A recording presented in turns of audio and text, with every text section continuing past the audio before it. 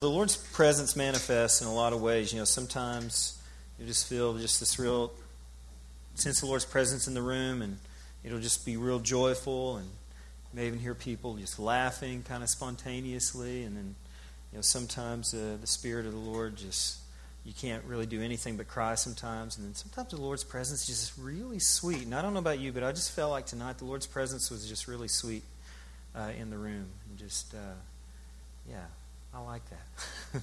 I like any kind of Lord. I'll take whatever I can get, but I did feel like tonight the Lord's presence was just particularly sweet tonight. So thank you, worship team. Appreciate that. And let me see, just maybe a couple of announcements. Again, we want to be reminding you guys that our fall conference is coming up at the end of October, the last weekend of October, the 28th, 29th.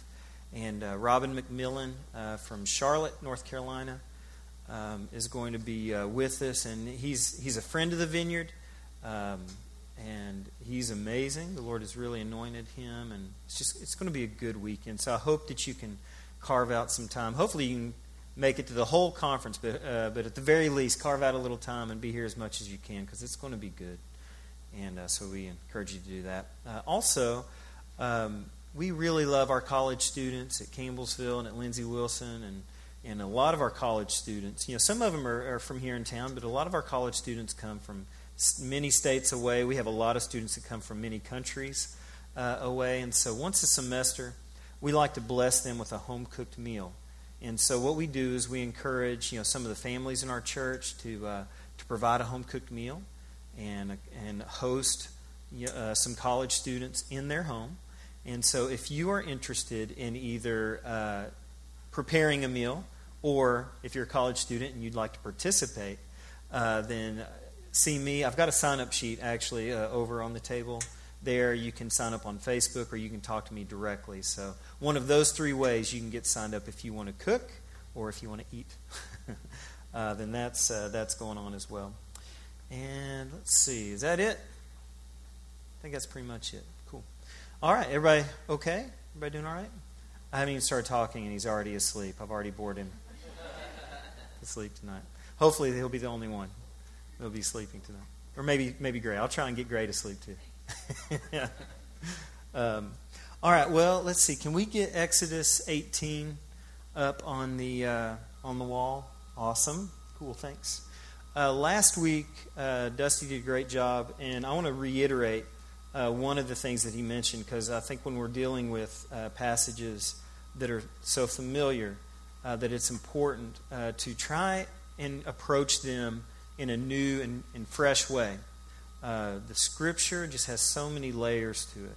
And so you can return to the same passage daily, and pretty much daily the Lord may speak something new to you about that. And so there is a challenge, especially when we're looking at a book like Exodus, that we've heard these stories since we were this high, this tall, and we've heard the stories over and over and over, and so they get so familiar that sometimes they actually can lose their impact. And so sometimes we just actually need the Lord's help to remind us that there's maybe more truth in there than you realize.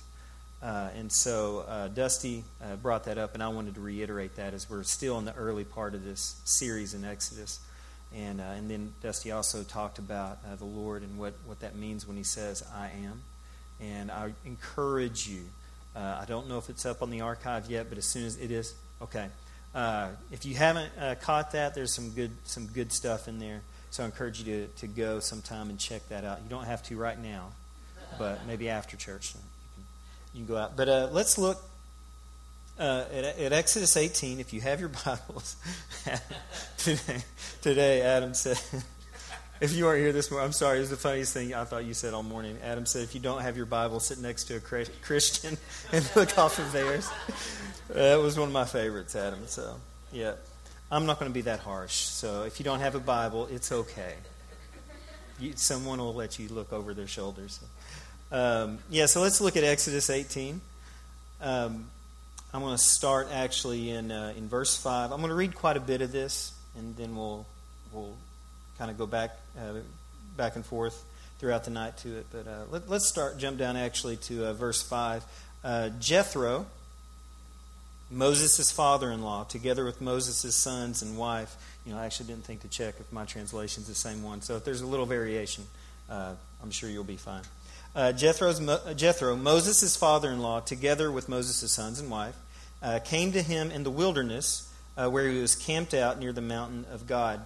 Let me stop right there, actually. Since this is 18, actually there's quite a bit that's already happened. I should bring you kind of up to speed. Apparently, in the preceding chapters, Moses and the Jews apparently took some sort of a trip.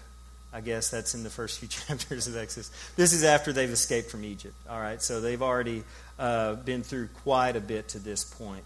I know we're not exactly going chronologically in the Exodus series here. I've skipped a few big events to what we're going to be in tonight. But this is after Moses has led. He's stood his ground with Pharaoh and the plagues, and they've made their Exodus, and they've crossed the Dead Sea, and a lot of incredible things have happened so far. So they're out in the wilderness, and Jethro, Moses' father-in-law, with the family, they come and they meet with him. In verse 6, Jethro had sent word to him, I, your father-in-law Jethro, am coming to you with your wife and her 2 sons. So Moses went out to meet his father-in-law and bowed down and kissed him. They greeted each other and then went into the tent. And Moses told his father-in-law about everything the Lord had done to Pharaoh and the Egyptians for Israel's sake, and about all the hardships they had met along the way and how the Lord had saved them. Jethro was delighted to hear about all these things, praise the Lord, etc. I'm going to skip actually down to verse 13. So Jethro was excited to hear of all that the Lord had done. Down in verse 13, the next day Moses took his seat to serve as judge for the people, and they stood around him from morning till evening. When his father-in-law saw all that Moses was doing for the people, he said, "What is this you are doing for the people? Why do you alone sit as judge, while all these people stand around you from morning till evening?" Moses answered him, "Because the people come to me to seek God's will. Whenever they have a dispute, it is brought to me, and I decide between the parties and inform them of God's decrees and instructions." Moses' father-in-law replied, "What you are doing is not good. You and these people who come to you will only wear yourselves out. The work is too heavy for you. You cannot handle it alone. Listen now to me, and I will give you some advice, and may God be with you. You must be the people's representative before God and bring their disputes to Him. Teach them His decrees and instructions, and show them the way they are to live and how they are to behave. But select capable men from all the people, men who fear God, trustworthy men who hate dishonest gain, and appoint them as officials over thousands, hundreds, 50s, and 10s. Have them serve as judges for the people at all times, but have them bring every difficult case to you. The simple cases they can decide themselves. That will make your load lighter, because they will share it with you. If you do this, and God so commands, you will be able to stand the strain, and all these people will go home satisfied." Moses listened to his father-in-law and did everything he said. He chose capable men from all Israel and made them leaders of the people, officials over thousands, hundreds, 50s, and 10s. They served as judges for the people at all times. The difficult cases they brought to Moses, but the simple ones they decided themselves. All right. Jesus, help us. Lord, would you just, once more, we just invite you to speak. We invite you to just allow your word to come alive to us tonight. It is a living word. And so, Lord, we just invite you to speak to our hearts. Lord, we believe that you actually have something for everyone in this room tonight. And so, Lord, we just pray that there wouldn't be anything that would stand in the way of us receiving what you have for us. And we say corporately, and we say individually, Lord, we receive from you tonight. Would you come and would you speak? All right. Well, tonight's message primarily is really a message about leadership, okay? And if you don't consider yourself to be a leader, don't tune me out. I do think there's truth in here for everyone, and I'll I'll explain that more as we go. But I do think primarily that this is a chapter that deals with leadership. Moses, we could say, was the man. Moses had seen some pretty incredible things up to this point. And we could actually contrast Moses at this point to Moses in the earlier stages of his ministry, when we know that Moses was a stutterer and he was very, at times came across really as unsure of himself. But by this point, though, Moses had really gained quite a bit of life experience. He had developed quite a bit of a body of work, so to speak. He had, in partnership with the Lord, had done quite a bit and had been a really good leader. Right? Is that safe to say at this point? So Moses was the man. I mean, how many people, even in human history, can we say that had the privilege to have the kinds of face-to-face encounters with the Lord that Moses had? Right? So Moses he's pretty special. He was a pretty unique leader. Got to do and experience some pretty amazing things. And yet there's something we see here in chapter 18 that should really speak to us. If Moses, who had done the things that he did, had seen the things that he had seen, had the kind of favor that he had from the Lord, if in spite of all of these things that Moses still needed help, then shouldn't we all take that to heart? Hey, I need help.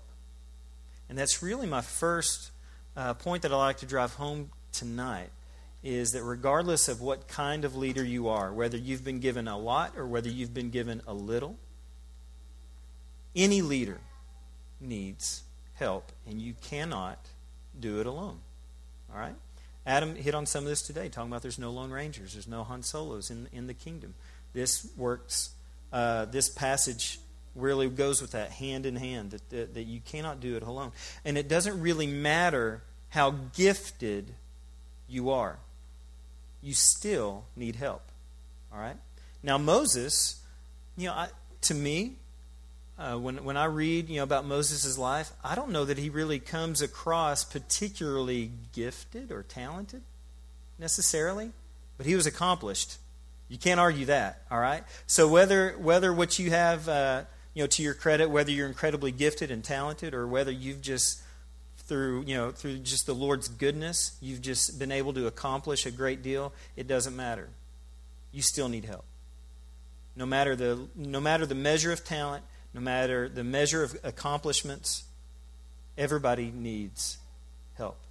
And we see that in here. Moses specifically needed two things that we see here. Number one, he needed help in judging the issues of the people.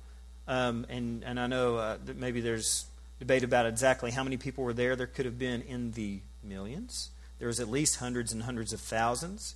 And Moses was the judge, the settler of all the disputes for all these people. So yes, Moses needed help, right? But not only did he need help, but he needed someone to show him that he needed help. He needed two things. He needed help, but he needed somebody to impart that wisdom to him that, hey, Moses, you need help, right? He needed Jethro. The phrasing here, he talks. Jethro says, you're going to wear yourself and the people out. Moses was in danger of wearing himself out because of how much he was taking on, all right? How ineffective do we become as leaders when we spread ourselves too thin? Again, it doesn't matter how much talent you have. When you're spread too thin, you become ineffective. Even Moses, again, with the life experience he had, was in danger of wearing himself out. This man who had been face to face with God, it didn't matter. He was going to wear himself out. And it wasn't, and Jethro didn't just give him a message that you could do better if you do this. He said, this actually is not good. Right? And so Moses was in danger of wearing himself out, investing all his time in these judging matters. So he needed help. But the first thing he needed, though, was someone to point out to him that he needed help. Right? He needed a Jethro. So I think it's safe to say that if Moses needed a Jethro, we need a Jethro. we may need several Jethros in our lives. And so I think it's good even tonight to be proactive and to really pause and think, who are the Jethros in my life? Who are the Jethros available to me that I can sit under? Who are the Jethros that I can go to that can impart wisdom to me? Because that's really the first question, is finding the Jethros that are in that are within your reach. Now, again, you may be particularly gifted and talented, and you may think there are some things. Maybe you don't need a great deal of help in terms of leadership. Maybe you think of some of these smaller things. But consider this for just a minute. Even with the smaller areas of leadership in your lives, all right? Maybe you can handle them on your own. But how much better, how much more effective can you handle even the smaller things if you have wise counsel? Right? How much better can you serve others if you're getting counsel and accountability and encouragement? So we shouldn't be too quick to rule out the validity of having, a Jethro in our lives just because we've decided that this is just kind of a small thing.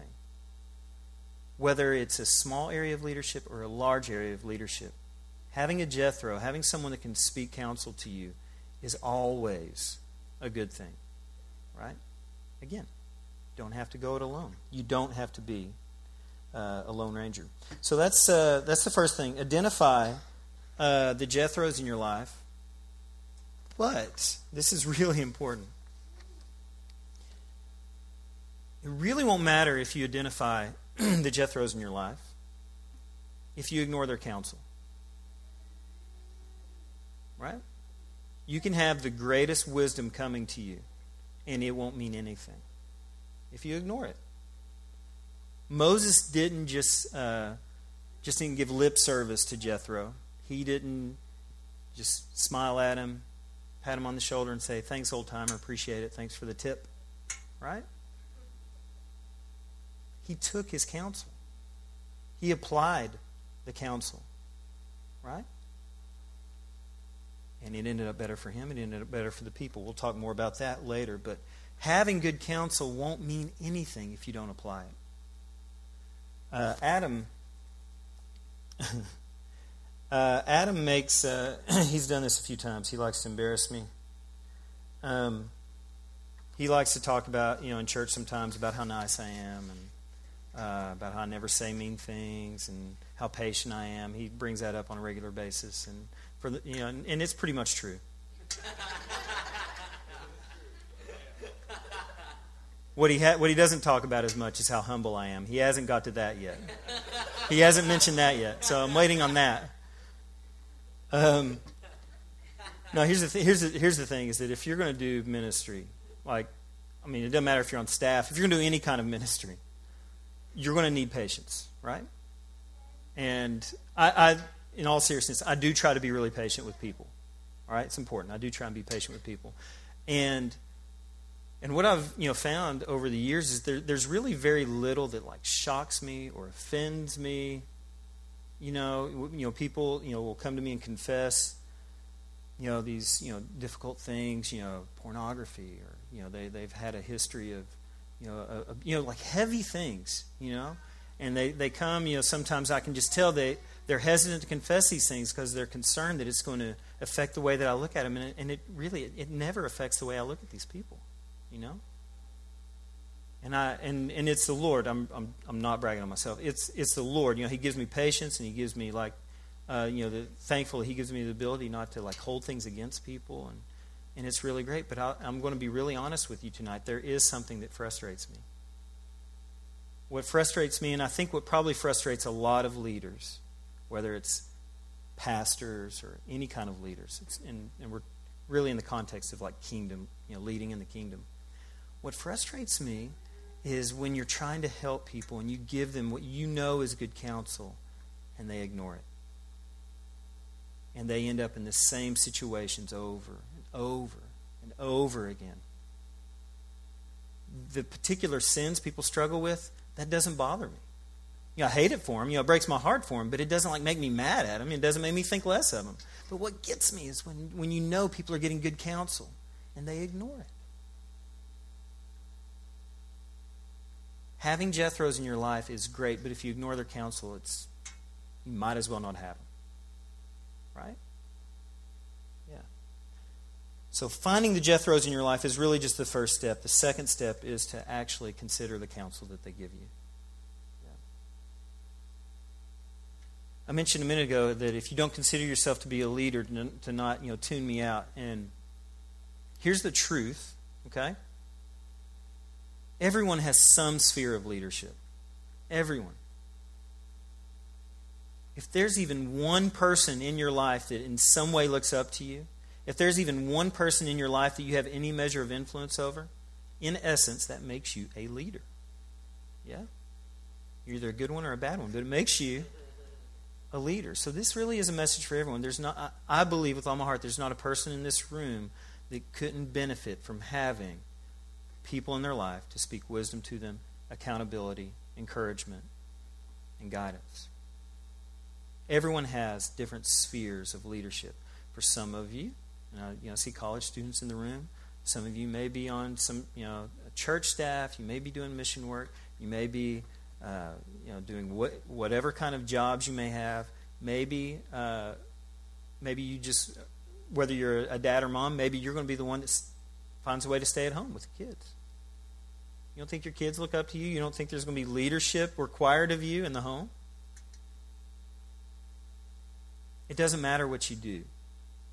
You're all going to have somebody, and most of us are going to have several somebodies over which we have influence. That makes you a leader.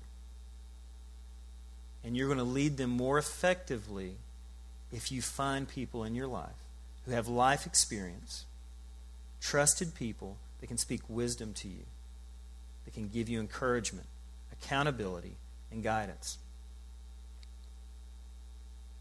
Basically, whenever we see these really sad stories of ministers that have these spectacular failings, that are public. And one of the first things I think about was where was the accountability? I think this area is one of the things that leads to some of those terrible things that we see. That they either don't have any lines of accountability, of encouragement, they don't have any Jethros, or they do and they're ignoring the counsel. I would be willing to put some pretty good money on it. I don't have any good money, but if I had good money, I would put it on it. So I think this is a word for everybody. I think we all could benefit. That's putting it a little mildly. I think we all need. It's required. You have to have some Jethros. No, we really need Jethros in our life. Something else that stood out to me about this that I thought was really neat. You may not be aware of this, but Jethro pretty much was a pagan. Jethro was a pagan, right? He wasn't Jewish. He wasn't. I believe somewhere there's reference to them being idol worshipers, right? His tribe or whatever, however you want to phrase it. But Jethro was a pagan. But what's neat about following Jesus is that the Lord is willing to speak through a number of sources. And part of being a good leader is being able to recognize true wisdom.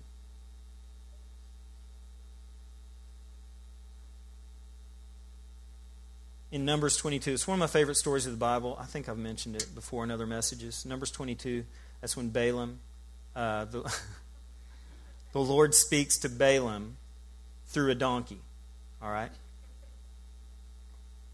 I prefer to use other language, but since this is being recorded, because then you can go a whole bunch of different directions, but it's just too many jokes.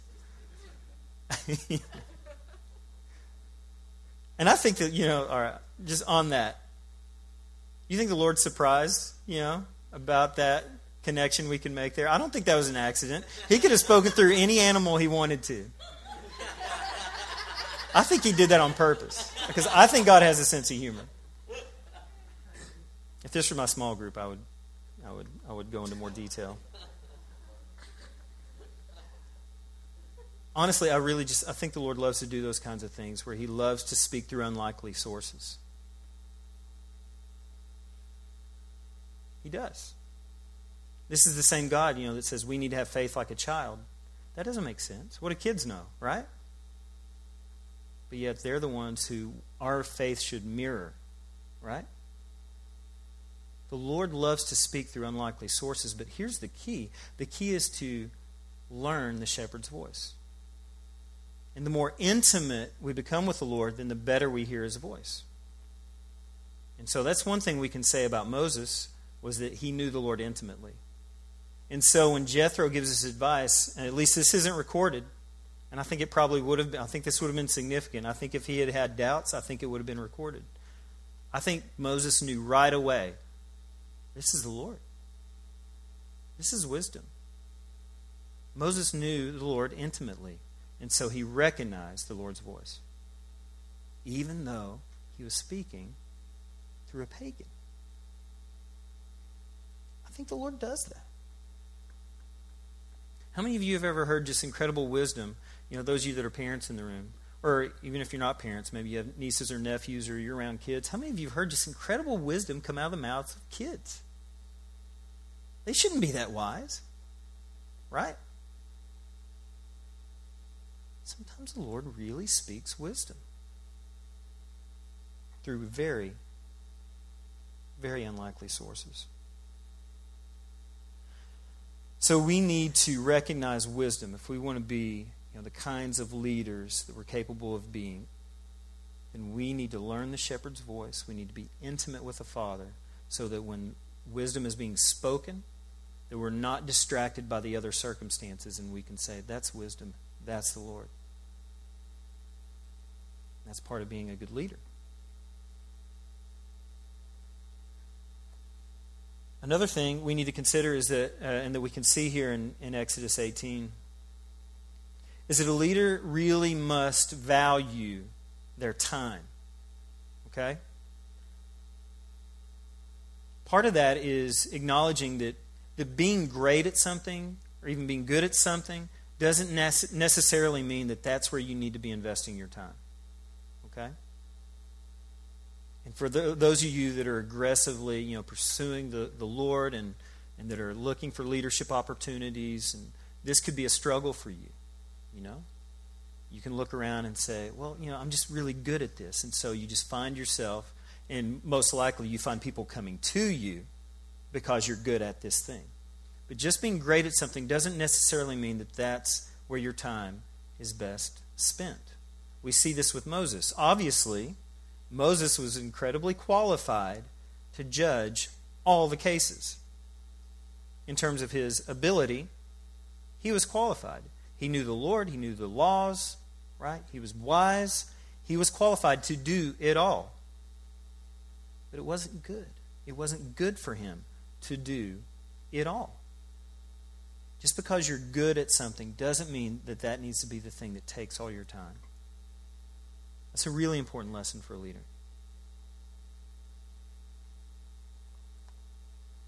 One of the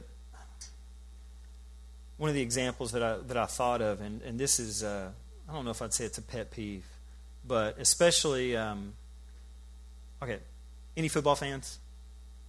A few football fans in the house? All right. I don't think I've ever by the way, I don't think I've ever spoken or given a message here where I didn't have at least one sports analogy. So I'm trying to keep my string intact here. This actually bothers me, particularly when I see like my teams doing this. Now at the high school level, or even like some of the smaller college levels, that sometimes this happens out of necessity. But when you get up to like SEC level football or NFL football, this kind of bugs me when I see this. Sometimes you'll see someone who's an offensive coordinator or a defensive coordinator. That means they're, if you're not familiar with football, they're in charge of the offense or they're in charge of the defense. Sometimes you'll see one of these guys that have done really well, they'll get promoted to a head coaching position. And what bugs me sometimes is when I see these head coaches, they still want to keep control of calling the plays on offense or on defense. And this is why this bugs me. There's just a lot of implications there. Do they not trust their offensive coordinator? Right? If they don't trust their offensive coordinator, then maybe they need a new offensive coordinator. Right? Let the guy do his job. Train him up. Or get somebody else. Do something. But why is the head coach calling the plays for the offense? The head coach, doesn't he have plenty of other things that really he should be investing his time in, but he's worrying about this other guy's job? Right? I get that he's good at it. But I would rather the head coach do the things the head coach is supposed to do and the offensive coordinator do the things the offensive coordinator is supposed to do. Being able to excel at something doesn't necessarily mean that that's the best place for you to invest your time. These coaches that do this, what's suffering? Something somewhere is losing his attention. Because they only have so many hours in the day. They only have so much of themselves they can give. So what area of responsibility from the head coach are they neglecting so that they can do this other guy's job? That bugs me. It doesn't bug me when other teams do it. It bugs me when teams I like do it. Just because you're good at something doesn't mean that that's where you need to be sinking all your time into. And that was something Moses had to deal with in 18.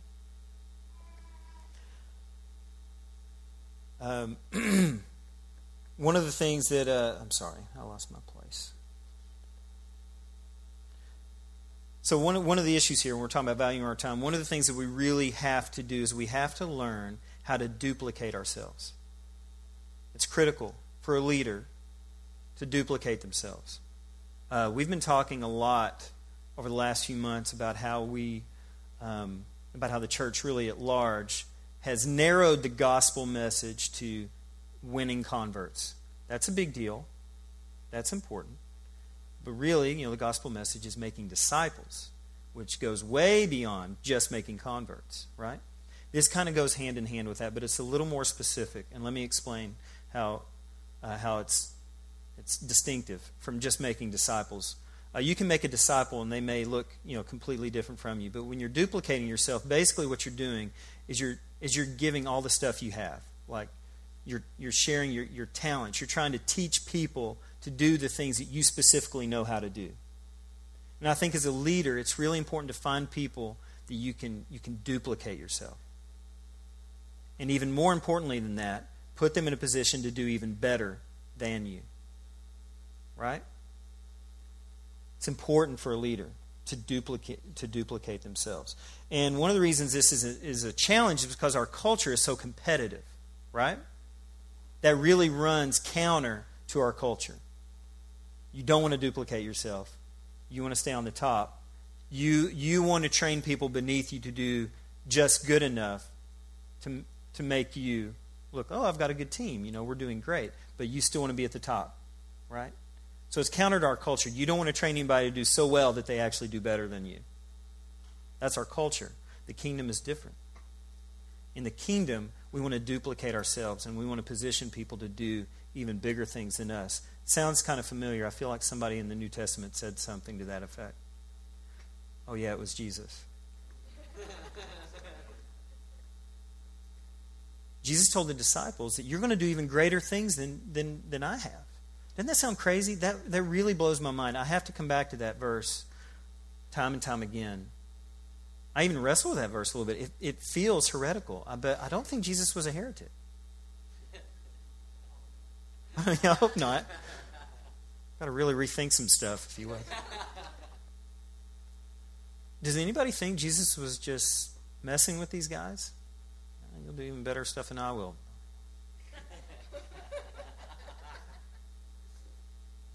Now, here's the truth, and this will be hard to hear maybe for some of you.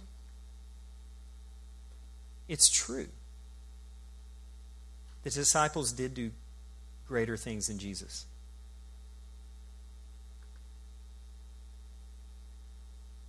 Is that weird to say? It feels weird. It feels weird saying it, but it's the truth. Now, I'm not saying they're greater than Jesus, but they did greater things. Jesus' ministry was for 3 years on this earth.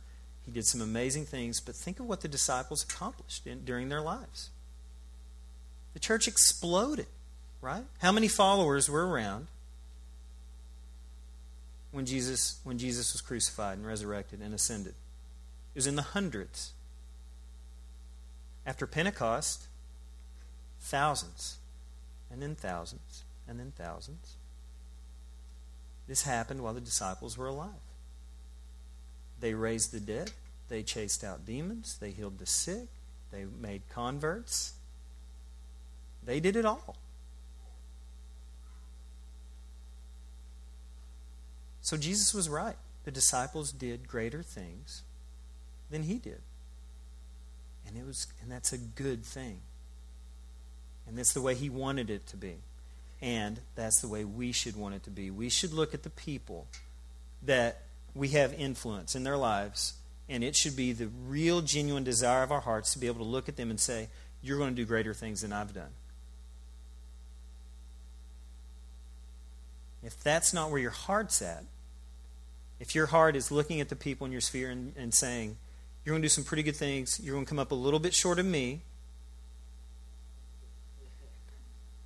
then I think you need to take a little stock of where your heart's at. Our heart really should be to look around at the people where we have influence and say, you know what, you're going to do greater things than me, and it's largely going to be because I'm going to help you. I'm going to teach you everything I know.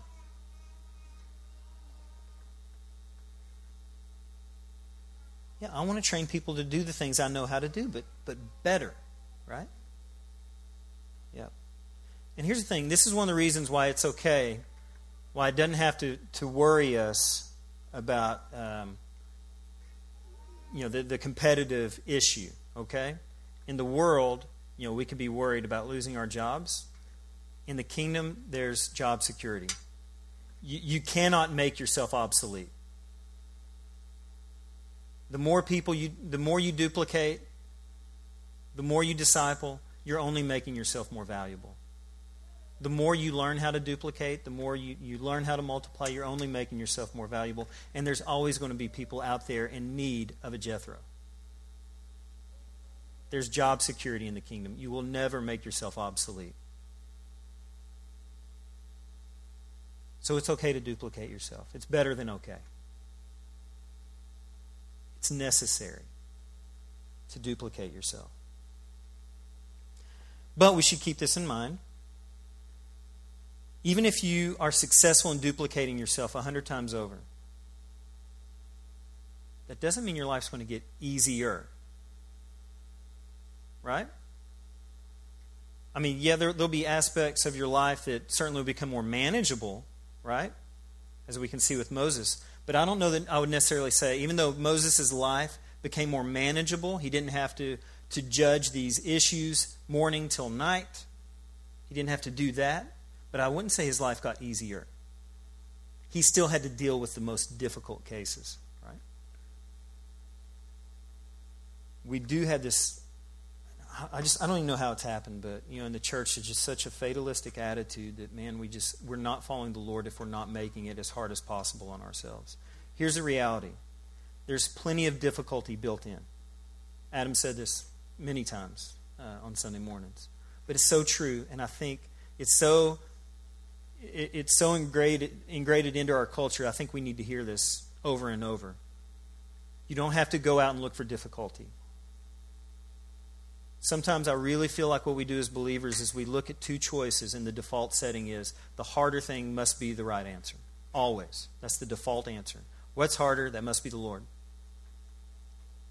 Sometimes it is. But we don't have to go out and look for difficulty. It's going to find us, right? It's going to find us. So duplicating ourselves, we don't have to look at that. And this is what some of my concern would be, is that as leaders, we would say, well, I feel like I'm looking for the easy way out. I'm delegating responsibility. It's my job. I should do this, I'm looking for the easy way out. You know what? It's going to be plenty difficult. The hardest thing is not always the right thing. Duplicating yourself is good. Delegating is good. And I promise you, again, good money.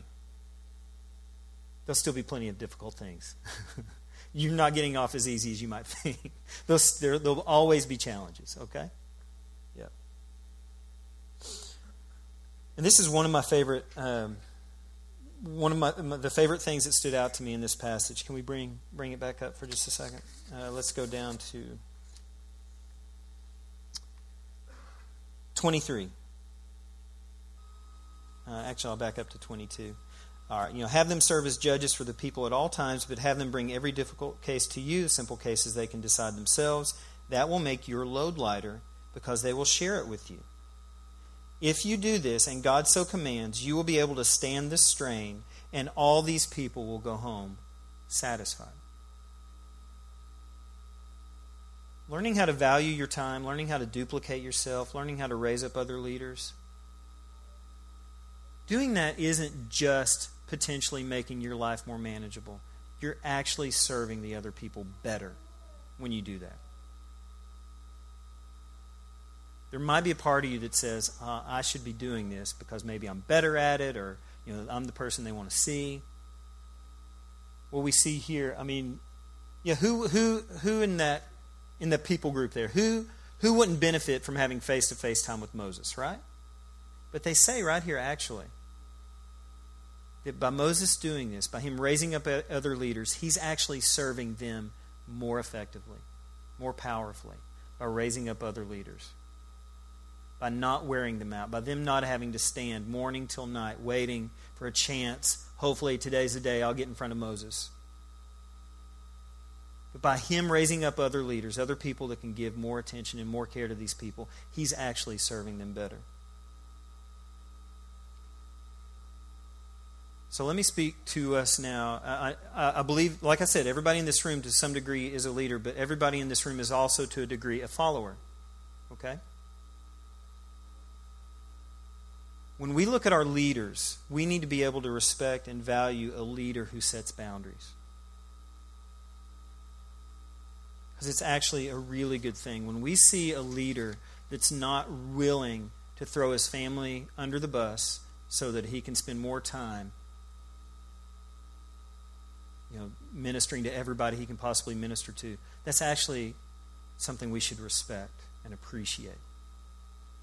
That shouldn't be an opportunity to say, man, he's not spending any time, he's not carving out any time, or she's not carving out any time for me. When we see leaders that set boundaries, that's actually a sign of a really good and healthy leader.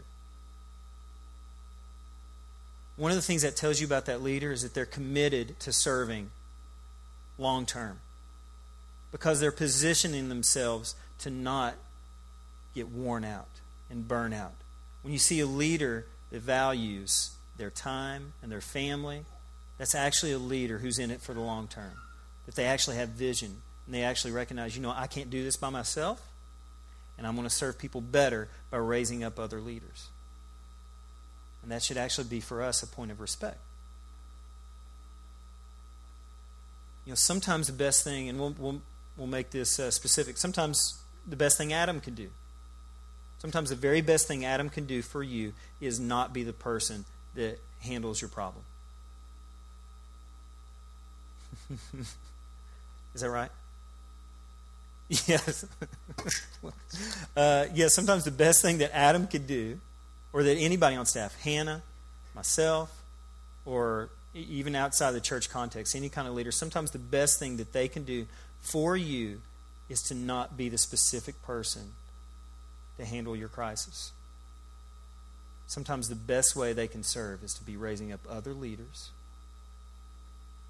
It's healthier for the church, it's healthier for your leaders, and in the long term it's healthier for everybody, for a leader to raise up other leaders. It's actually a really good thing.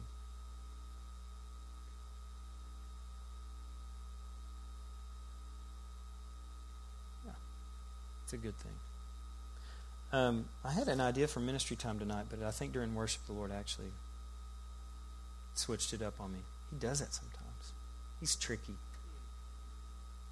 He does stuff like that. Hannah, what are you doing? Are you doing sound? Okay, come on down. Dusty, you come on down. Did Sam leave? He is in trouble. Jesse and Adrian, come on up.